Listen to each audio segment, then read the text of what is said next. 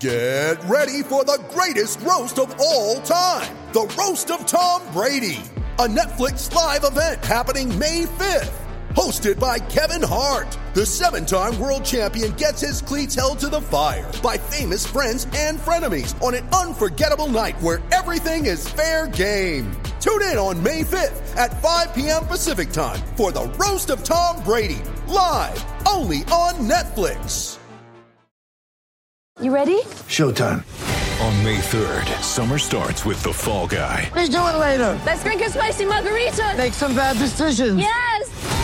Audiences are falling in love with the most entertaining film of the year. Fall Guy. Fall Guy? Fall Guy. That's what the poster said. See Ryan Gosling and Emily Blunt in the movie critics say exists to make you happy. Trying to make it out? Nope. Because I don't either. It's not what I'm into right now. What are you into? Talking. Yeah. The Fall Guy. Only in theaters May 3rd. Rated PG-13.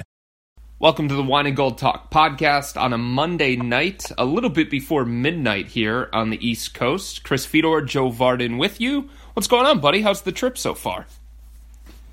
Well, between all the time zone changes and the clock change, now you're talking about it being midnight, and my body has no idea what time it is. So, it's been a good trip so far.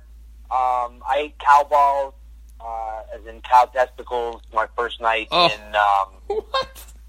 in Denver. Yeah, Rocky Mountain oysters. Yep, sure did. I ate them. Tried them. And that's kind of how the trip started. And between that and getting swept in Los Angeles, I think that's been the trajectory of things. So here we are in Phoenix. Was that a dare, or did you willingly do that? So I went to this place, and I think it's like the Buckhorn Exchange or something like that. Okay. I forget the name, the first part of the name, but it is Denver's oldest restaurant, and my like a family member of mine, like he's actually my godfather, if you will. He was my dad's best friend or whatever. And whenever we go to Denver, he comes in from whatever suburb he lives in and picks me up and takes me to dinner. Uh-huh. And this year we went to this place, and this place has Rocky Mountain oysters. And of course he's paying for dinner, so he says, we're getting Rocky Mountain oysters. Oh, an no. appetizer. And I had to try those. They did come with a tartar sauce, which helps. Helps a little bit. But, yeah, that's what I got for you. Cow testicles. And how were they? Would you ever eat them again? No, I never had anything like that before. I mean, I've tried alligator, stuff like that. I mean, it's kind of the same. I didn't actually find this very appealing. Kind of the same. How is that the same as bull testicles? I don't know. Wait a minute. Like, do you ever go I don't want to get sued by a fast food conglomerate, so I'll leave this out. I'm just saying, if you've seen the videos for how some of the fast food stuff is made, and I know we've all eaten it our whole lives, and then you say, well, I could eat that, which is totally gross and disgusting now that I've seen it, seen the documentaries, or I can try, this Rocky Mountain delicacy, these, cow balls. And, wow. I just like that I can just keep saying that over and over again. Was that something? It wasn't very good. Okay. Let's just be clear. It wasn't very good. My dinner was better. I had a buffalo bison steak. Okay. Nice. Good. Nice. So, yeah. So that part was good. I'm actually very happy with what I've eaten on this trip overall. Uh-huh. For the most part, it's been healthy, which is good. I just got off to a really bad start with cowboys. Are you the kind of guy, though, who's like, all right, when I travel around the world, because you travel all over the place, and I know when you go to Memphis, you have a spot where you always have to go. Like, are you somebody who is always like, okay, if I'm in New Orleans, I have to find something New Orleans style. And when I go to Denver, I have to eat something Denver style. Are you that kind of guy where you have to dabble in all these different things that are very common to where you are? I think, first of all, it's a great question. And then, secondly, I guess the answer depends. Like, in New Orleans, I like Creole, but I can't eat seafood, so that limits me. But I always go to Cafe Du Monde and get the... steal the, well, I don't steal them, I pay for them, but I get the beignets. Beignets, yeah. I'll do that. I'll also, in New Orleans, they have a chicken place called Willie's Chicken. Yes. Yeah, you gotta hit Willie's. I like to do those kinds of things, but I can say unequivocally that I did not go to Denver with the idea of eating a Rocky Mountain oyster. In fact, I didn't know what they were.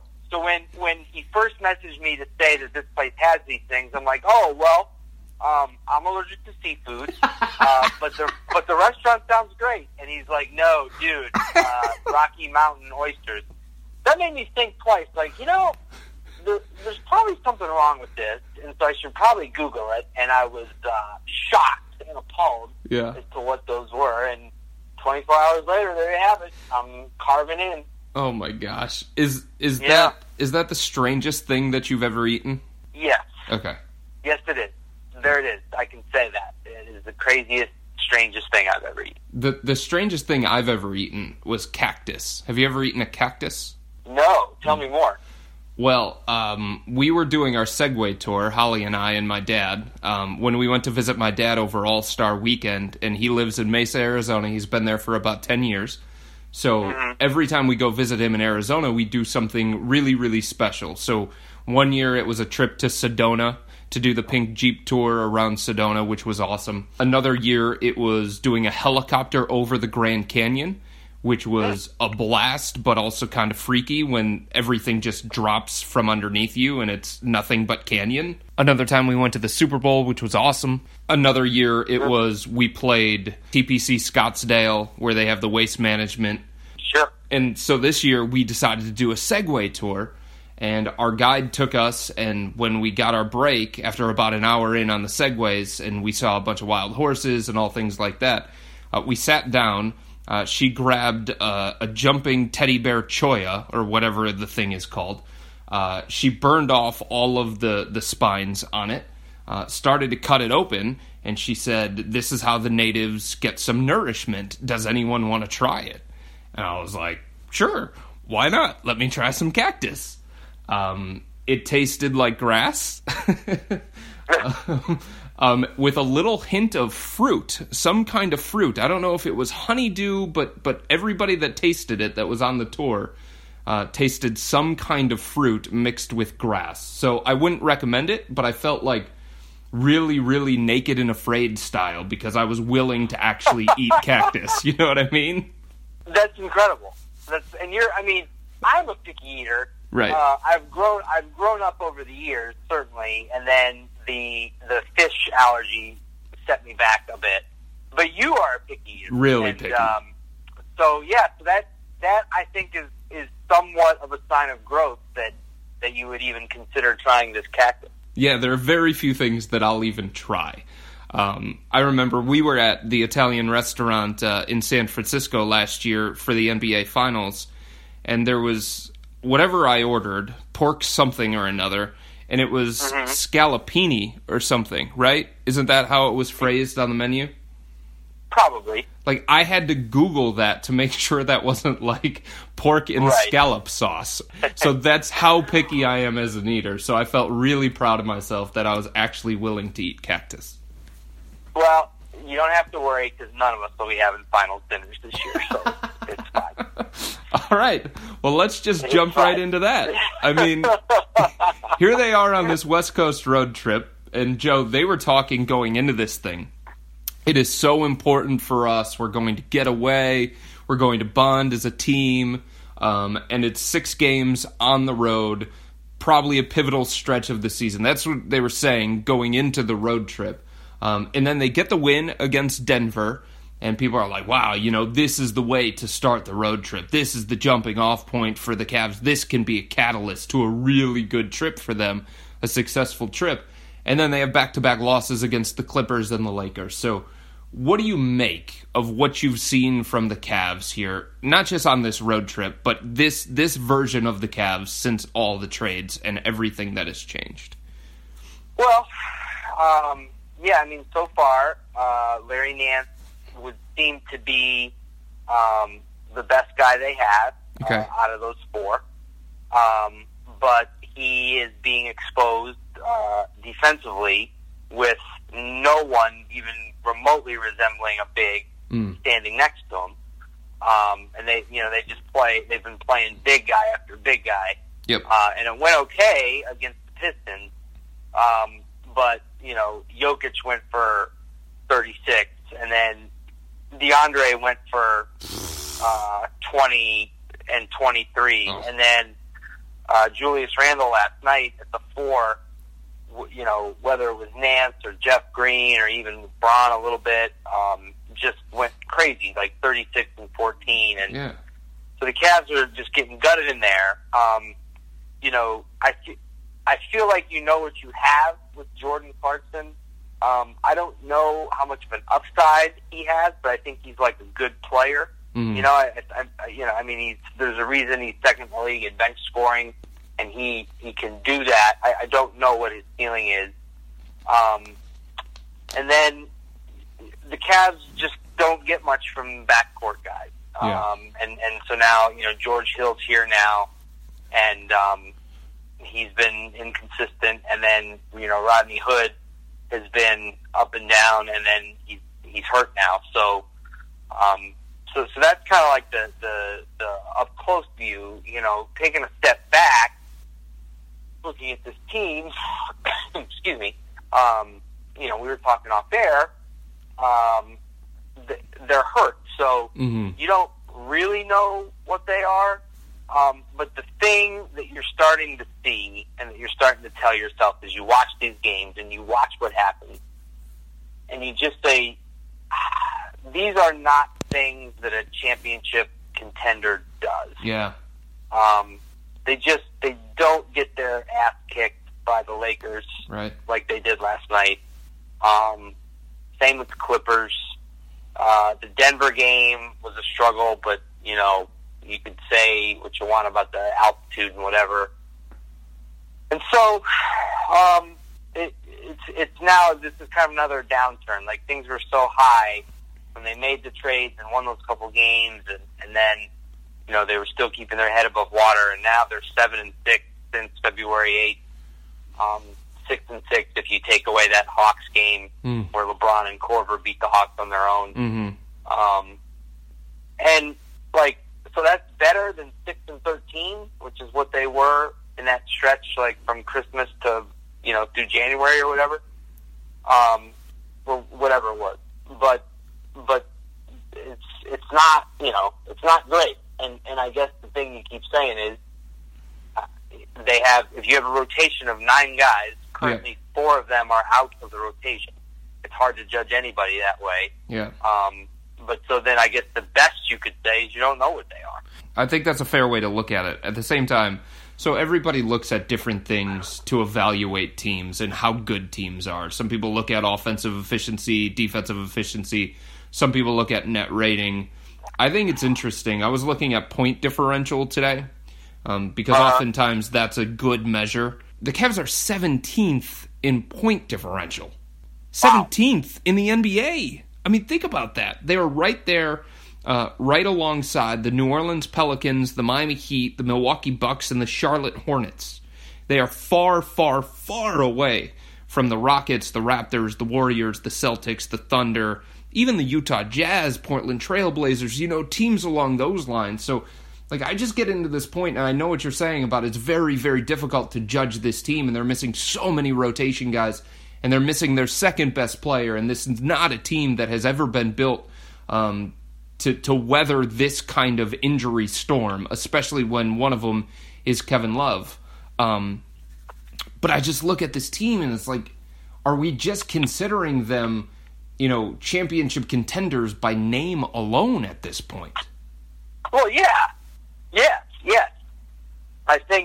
I think that we are. I also think, in fairness to him, I think LeBron has earned that. Okay. And so, okay. And he does have Kevin here, and he does still have two other guys that were part of all three of the runs, and together, that group has done some pretty extraordinary things in the playoffs. So, right. So they have earned some benefit. But I think what you and I are both getting at is we are reaching a point where what you're seeing just doesn't look like a team that is going to the finals. Mm-hmm. And there's always time. There's a long time to go between now and June. A lot of things that can happen, but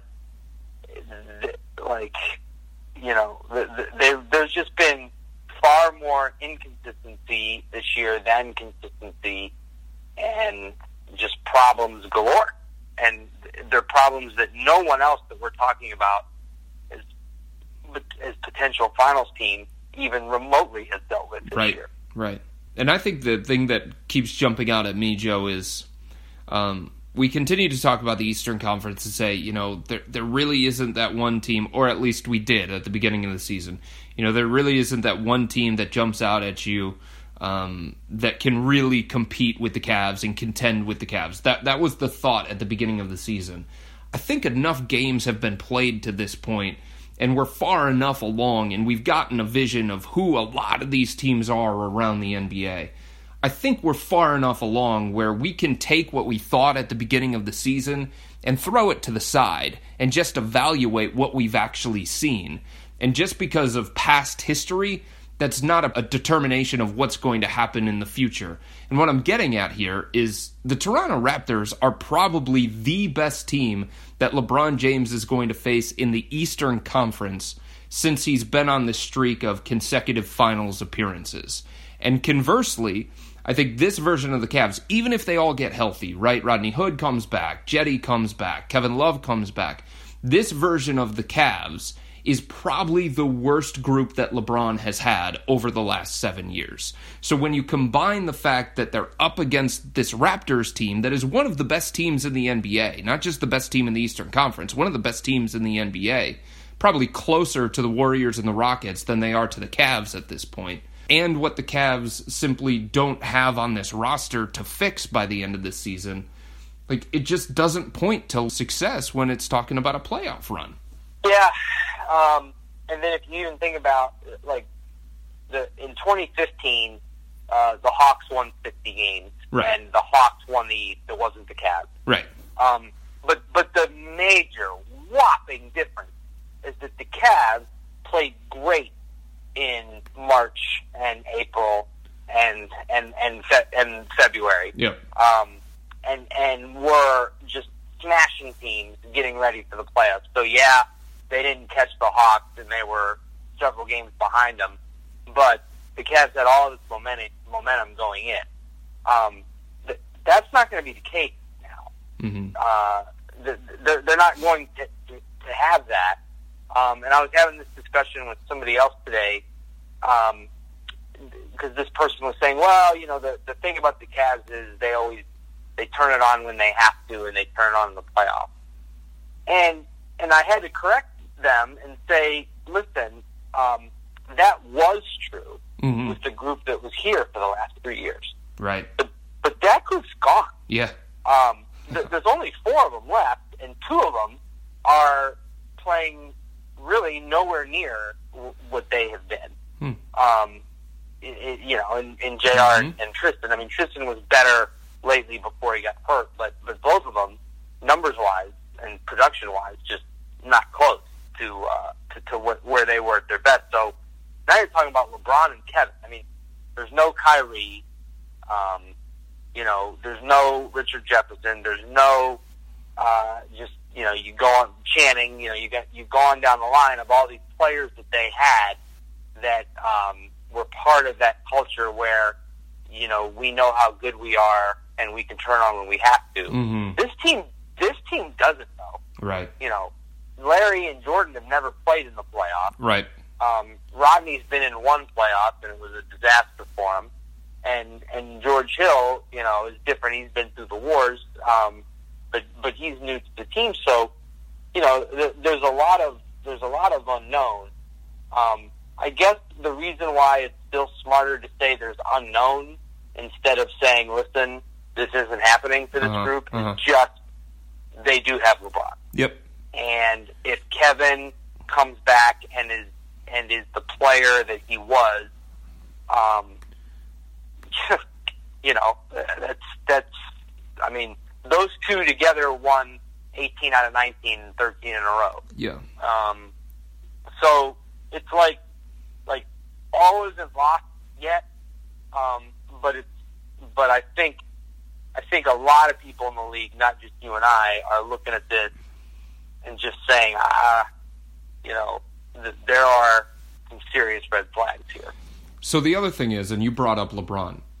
Everybody goes to, playoff LeBron. Talk to me in April, May, June, because LeBron takes his game to another level. And I'm not doubting that he can do that or anything. But I think that kind of conversation, having that conversation this year, requires a little bit of perspective because of what he has done this year for the Cavs in terms of points, assists, shooting percentage, three-point percentage. His numbers across the board, Joe, they are as good as they've ever been for LeBron. 27 points per game. He's one of the league leaders in assists this year. His rebounds are right around 9. His three-point percentage has hovered right around 38, 39, 40% for a majority of this season. He's been ultra efficient, 54% from the field. So I guess my big question is, how much better can you get of LeBron James when you're talking about the postseason? Well, right. And then, the other thing that we were talking about before we started recording along these lines is, so LeBron's having this great year. Yes. Maybe as great as he's ever had by himself. And yet the Cavs are losing more games than they have at any point when he's been here. Right. And LeBron's own plus-minus is underwater. Yeah. The Cavs have been outscored by 26 points this year when he is on the court. He's played every game. So he's played in 66 games. The only time this has ever happened was his rookie year. The Cavs were outscored by 144 points with him on the floor. Mm-hmm. And so what this tells me is, for the first time in a long time, LeBron is not the tide that lifts all boats. The Cavs have been, even when they had a killer like Kyrie alongside him, this team has always been flawed. There's always things that this team has done that's wrong in a way that the Warriors don't do. Right. Maybe the Spurs don't do. So, and you're only talking about a couple teams, but that's the air that the Cavs have breathed for the last 3 years. But they have always been more flawed, and the mistakes get covered up by LeBron. Yes. And this year, that is not happening, and I can't explain it. So I'm sorry to the listeners ahead of time. I don't have it. I don't know why this is. I can just tell you that it's happening. Yeah. That this time he is not. He's not able to make up for enough of the Cavs' mistakes, for enough of their deficiencies. So I don't know if that speaks to how grossly inadequate the roster turned out to be compared to what they're used to, or if LeBron, if he's slowed down, and so maybe he doesn't play with as much force as he used to, so the numbers are there, but the impact is different. I don't know. I don't know what it is. And that is something else that's really concerning, and you brought it up. There's this playoff LeBron phenomenon, but what is that really going to mean? How is that going to be different from what we're seeing now? I think it's a good point. I think it's something worth considering, and I think another thing to consider here is I love Kevin Love as a basketball player, especially his fit on this team. I think he brings so many things that are hard to quantify. With his floor spacing, with his rebounding, with his basketball IQ, with his ability to score inside and outside, his ability to exploit mismatches when teams switch. There's so many valuable things to Kevin Love. And this is not a knock against him by any means, but I think the view of Kevin Love has always been through the prism of third option on a championship team. And I think if you asked a majority of teams around the NBA, hey, would you take Kevin Love as your third option on a championship team and take your chances and feel good about your chances? I think a majority of teams would say yes, Joe. Maybe the only one that wouldn't would be Golden State at this point. But that's not who he is anymore for this team. That's not who he can be anymore. They always looked at him as that third option and probably one of the best third options in the NBA. But now you're talking about him being your second option in a playoff series against Toronto with Lowry DeRozan, or in an NBA Finals matchup against Golden State or Houston or Oklahoma City. I just think it changes the view of this team when you look at it that way. Well, I mean, I guess. I mean, I think if that's the discussion you're going to have, then you're talking about trading Kyrie, which obviously they have not recovered from. They failed there. I'm okay with Kevin in that role, in the second option role. I think if you look at the record, at LeBron and Kevin's record together, I think it's very good without Kyrie. And I think that, because just listening to you kind of explain that before you ultimately said you didn't like him in this role, all the things that Kevin does, like assuming he was out there, like had he played and played at a reasonable level this week, they would have probably won both of those games. He would have been the answer for what both the Clippers and the Lakers did to the Cavs. Both teams switched everything all night. They had these bigs camped out in the middle. Who didn't have to go out and chase anyone. Kevin just changes all that. Yes, so that opens the lane for LeBron. I agree with that. Clarkson, get Rodney, whatever. So I think he helped, and I think he's okay there. I just the thing that worries me more so than Kevin being my second option is the backcourt. They're not. It's just not happening. You can't get outscored the way that those backcourt guys are getting outscored, and it's still happening. It's still happening now that they've traded Isaiah, and JR is still getting blown out, and George Hill most nights is being outscored, and that's tough to come back from. So with Kevin as the number two option, who's the third now? Is it Larry Nance Jr.? Is it George Hill? Is it committee? Yeah, that's the company line anyway. That it's committee. I think we've made the point to them, and they agree that they don't have a big three anymore, and so the whole way that they've won all these playoff games and gone to all these finals is gone.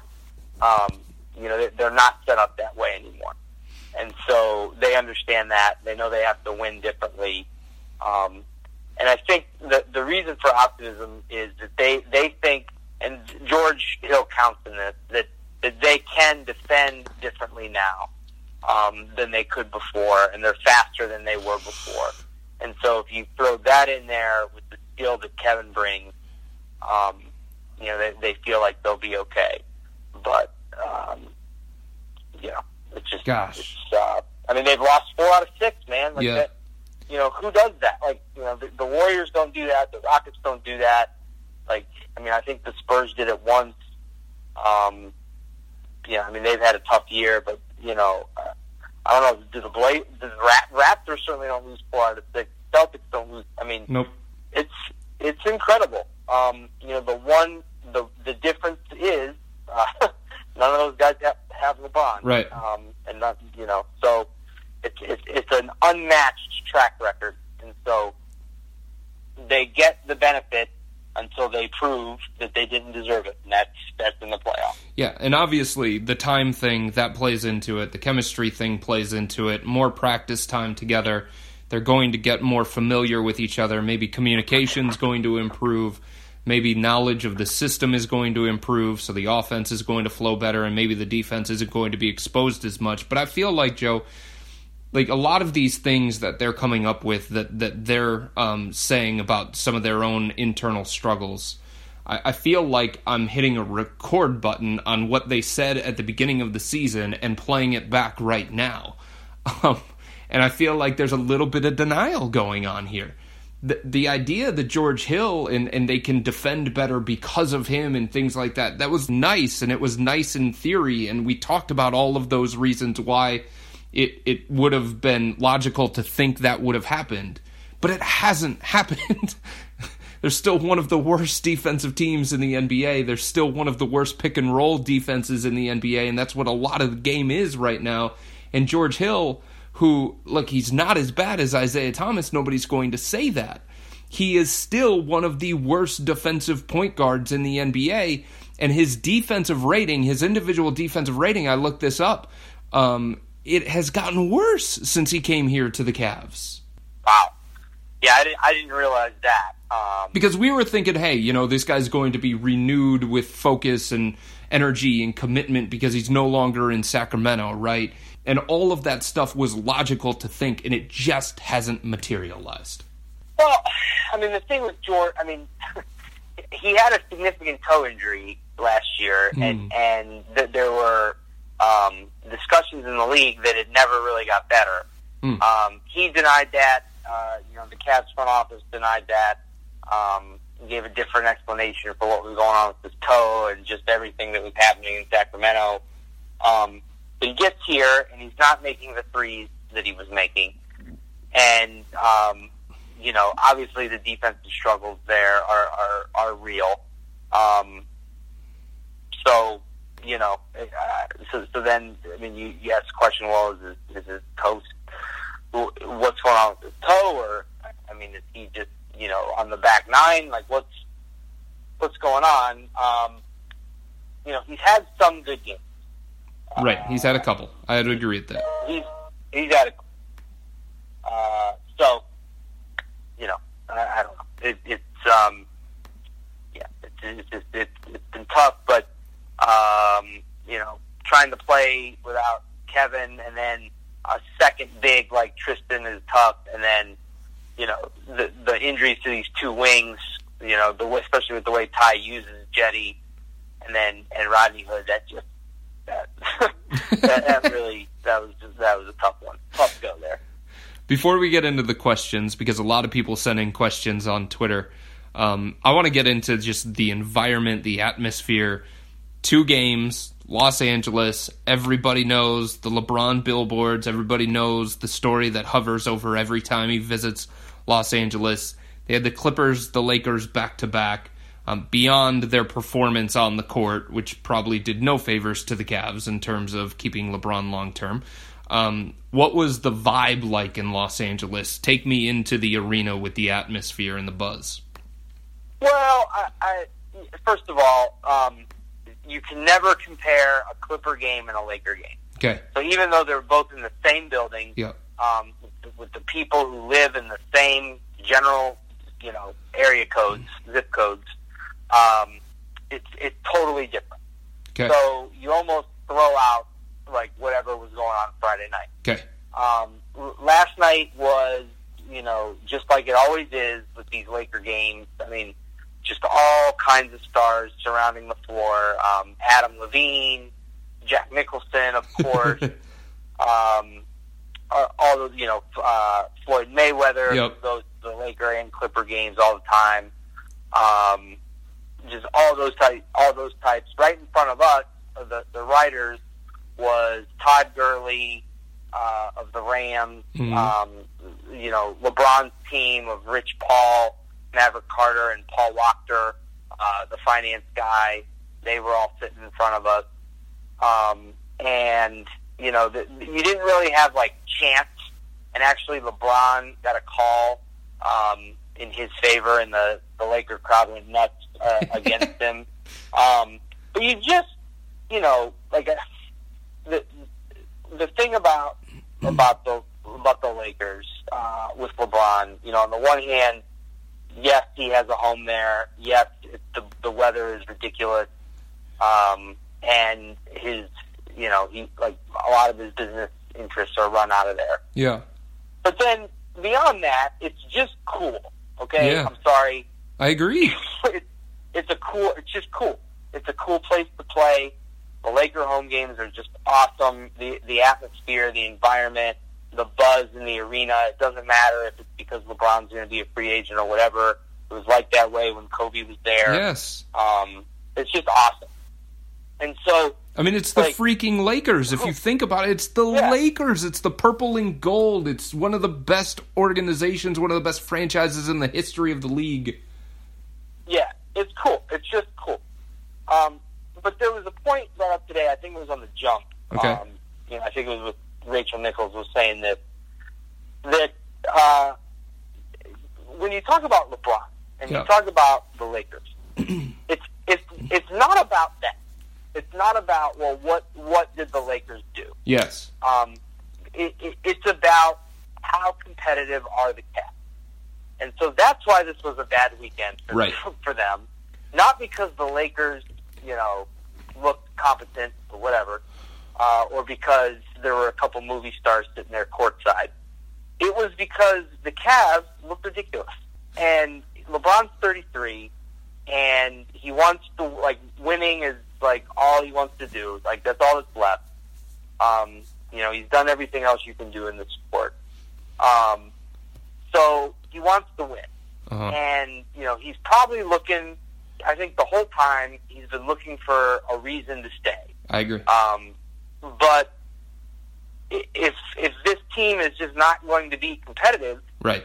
And listen, just so we're fair here, I mean, he would have some culpability in that because this is his team, and he didn't play well in January, and he didn't bother to defend in January.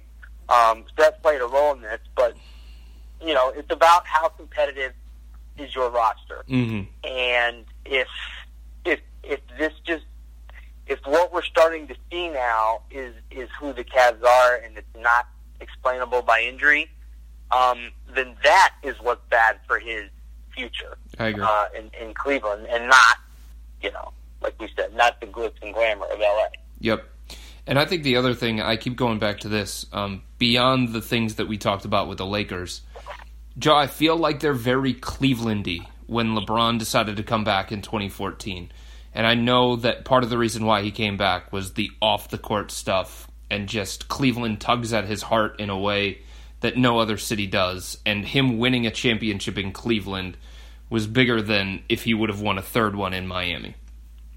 But just, look at that Cleveland team when he decided to come back. Yes, they had Kyrie, and he was a proven all-star, and he was somebody that LeBron felt like would have been very, very good for him as a running mate. But aside from that, it was Dion Waiters, it was Tristan Thompson, it was Andrew Wiggins with the first overall pick. A lot of young guys that they had accumulated because they had a bunch of draft picks and because they spent a lot of years losing. That's the Lakers in a way, with cap space on top of that. So I've always looked at the Lakers as kind of like a combination of Miami and Cleveland from the standpoint of the cap space that they have, the ability to sign another max player, and I think Paul George is getting closer and closer to Los Angeles by the day because the Oklahoma City Thunder continue to fade and continue to show flaws. So them being this quote-unquote championship team, I think it's hard to get to that level when the Rockets and the Warriors have distanced themselves. So I think Paul George becomes more feasible for the Lakers this offseason. And then you talk about those young, talented players that they have. And I don't say that anybody's Kyrie necessarily, but there are some talented youngsters there that can either grow, that have shown growth already, or that could be used in a package for a different player, the way that the Cavs use some of their young pieces for Kevin Love. So I've never wanted to eliminate the Lakers because I think there are a lot of things that make a lot of sense in terms of team building. And Miami wasn't a finished product when LeBron decided to go there. They built it in one off season, and the Cavs certainly weren't a finished product when LeBron decided to come back in 2014. They spent that summer basically retooling the roster around him and turning them into a championship contender, and then they continued to make moves into January with J.R. Smith and Mon Shumpert and Timofey Mozgov. So because the Lakers aren't a finished product, I don't think that eliminates them. I don't think it ever has eliminated them. I think teams can change quickly overnight in the NBA, and we see that every single offseason. Yeah, I think the conventional wisdom when you talk about this, about why he doesn't go to the Lakers, is because no matter what they do, they wouldn't be able to, on paper, build a team that would compete with Golden State and Houston. Mm-hmm. And so if winning is what's important to him and getting to the finals is what matters to him, why would you go to a conference and pick a team that at best is going to be third? Mm-hmm. I don't know. I don't know that that's true long term. I mean, the Warriors are one, turned ankle from Steph or KD, from being really vulnerable this year to the Rockets. I mean, so the same thing could be true next year. They're probably not going to stay together forever. I think there's there's going to come a time when they move on from either Draymond or Clay. And it's harder to pay everybody. So I don't know. Is LeBron still going to be there when that happens? I'm not sure. Right. If we're talking Lakers. So, I still think that is an issue for the Lakers and for LeBron. Like, does he want to go to the West against a team that's not going to be able to run with these other two? But, the Lakers do have upside for sure. Yep. Okay, moving on to questions. You ready for these? Oh, I always am ready for these. Tim, a loyal listener to the podcast, wants to know. Great. Thanks. David Griffin, former Cavs general manager, he was on a podcast recently, and he said, quote, schematically, the Cavs may be in a situation now where Ty Lue has to take back control of the defense himself. What do you make of those comments by Griff, and do you believe that Ty will take over the defense again in the playoffs if it doesn't happen before the end of the regular season? Well, I mean, that is, let's see, how do I explain this? It's not so much that Ty, quote, takes over the defense. Okay. He's more involved. This is what in the playoffs, okay, you're playing one team up to 7 times. Yes. So you go home at night for several days before the start of the series, and you watch all their games, and you draw up all this stuff, and you and then in between the games, the adjustments you make are for this one team, and so that becomes Ty's sole focus and responsibility. So in essence, yes, he takes over the defense, but it's much more about playing one team with multiple days in between these games. It becomes the head coach's priority to game plan specifically to beat these certain teams and exploit certain things. Ty is excellent at that, and he has proven to be that.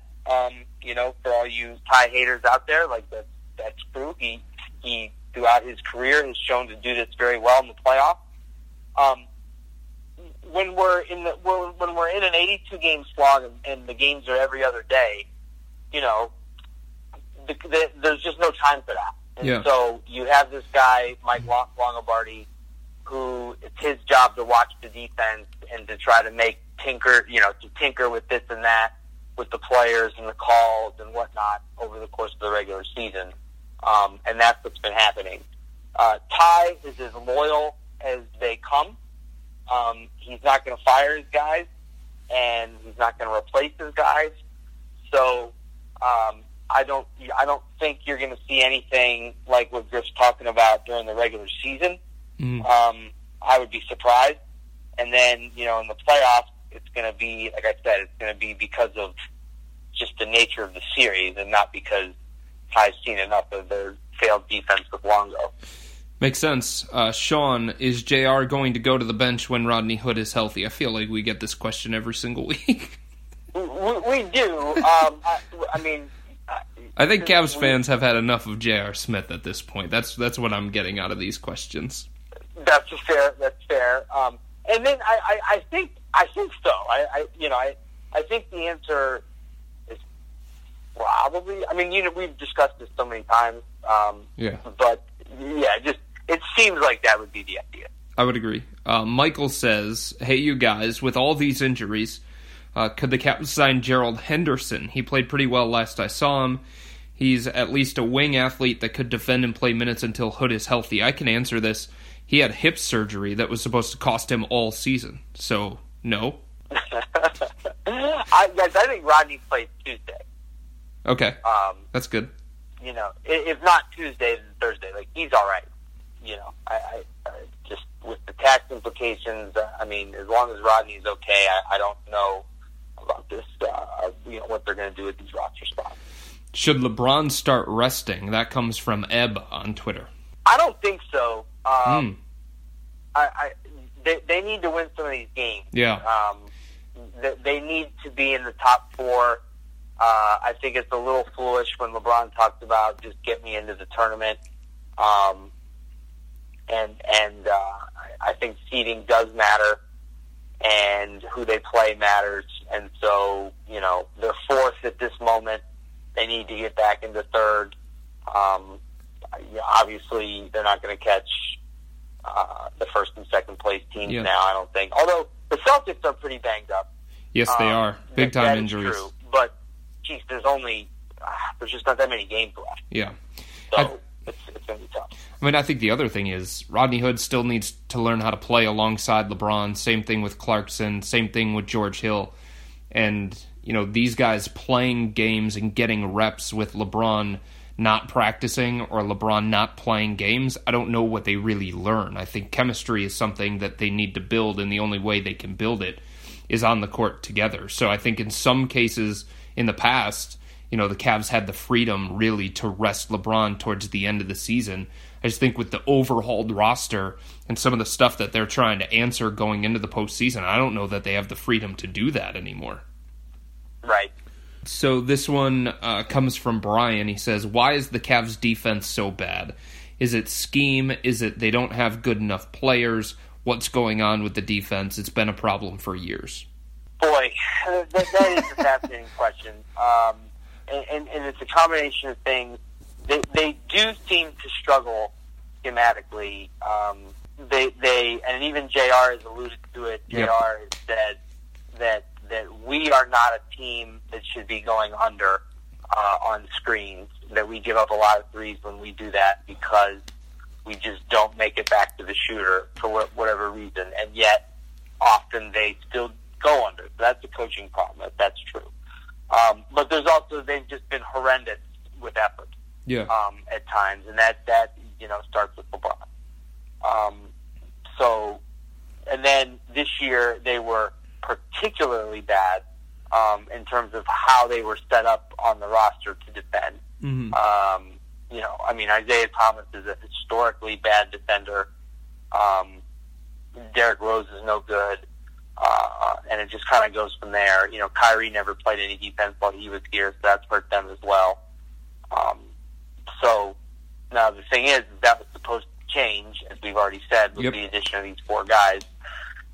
They've had some tough nights, so I think it's a mixture. Final question before we get out of here. I know we touched on this a little bit. It's hard to gauge who they're going to sign with these open 2 roster spots and what exactly they're going to do, but phrasing it a different way. Terrell says, what's holding the Cavs back from signing someone? So what's holding them back is that they're so far over the salary cap that any money they take on, which would only be, in the 6 figures, hundreds of thousands of dollars, and that actually gets smaller, excuse me, with every game. They would still have to pay tax implications for spending money over the salary cap. So they're basically trying to save upwards of $1 million, if not more, dollars that they'd pay in luxury taxes for players who, let's be honest, wouldn't get a lot of playing time. Like, as much as, the fan out there is so desperate for the Cavs to get back to the finals and as they should be. Mm-hmm. And like you and I, the fans are seeing the same thing. They don't see it with this roster. So you say, well, my God, what else can they do? Who can come in? But the buyout player is not the answer. Right. The buyout player is not going to win you the finals. And so, why spend that money for players who aren't going to play? Now, that was certainly the idea before Jetty got hurt. He's going to be out 2 weeks. But so if you spend that money, I mean, are you going to get more than what John Holland's going to give you over the next couple of weeks? Mm-hmm. Like, I don't know. And then in the meantime, Kevin and Tristan are going to be back, and Rodney's going to be back. So that's why, because it's expensive and because you'd be paying for somebody who's not going to play. I fully expect them to fill both roster spots as we get down to like the last day or two of the regular season, because you want maximum amounts of players to practice. Yeah. And so they will do that. I'm almost sure they will. I don't have a name for you because the last couple of years they didn't go with like the more accomplished player. They went with Dante Jones, who was a veteran who fit in the locker room and could do a couple things for them specifically. But they've done it. They're going to do it again. I don't think it's coming this week. I guess we'll see what happens tomorrow. All right, great. Now that you're in Phoenix and you're heading to Portland, no more weird foods like cow balls, okay? That's done. That's over with. That's in the past. I blame you for this bad road trip to this point because you got it off to a terrible start in Denver. I agree. I take some responsibility for this. We also, in Denver, shoot-around was very late. So we had all night in Denver to go and get loose, and be able to sleep, and we didn't. We did not. Nobody did anything. What? So yeah, nobody did a thing. Oh. There was no. So really, it was a very strange start to the trip. You could blame us as much as anybody. I'm sure you're going to make up for it. St. Patrick's Day in Chicago, you've got to make up for it then, right? Well, I don't know, man. I mean, at the end, we saw the bright lights of LA. We could say that. Did you do it? Did you do anything that crazy in LA? Well, I mean, it's LA. We saw the bright lights of LA. It was good. It's a great time out there. I mean, but I can promise unequivocally there will be no more cow festivals. Okay, good. Biggest celebrity that you ran into during this trip in LA, Eddie? Well, I just watched Princess Bride with my family before we left on this trip. Okay. And so I walked right by Billy Crystal at the Clipper game. Oh, nice. And I just wanted to grab him and say mostly dead, because that's one of my favorite parts of Princess Bride. But he, I let him. I didn't bother him. All right. That's what we do. We will leave it there, my man. Enjoy the rest of the trip, bud. All right. Thanks, man. See ya.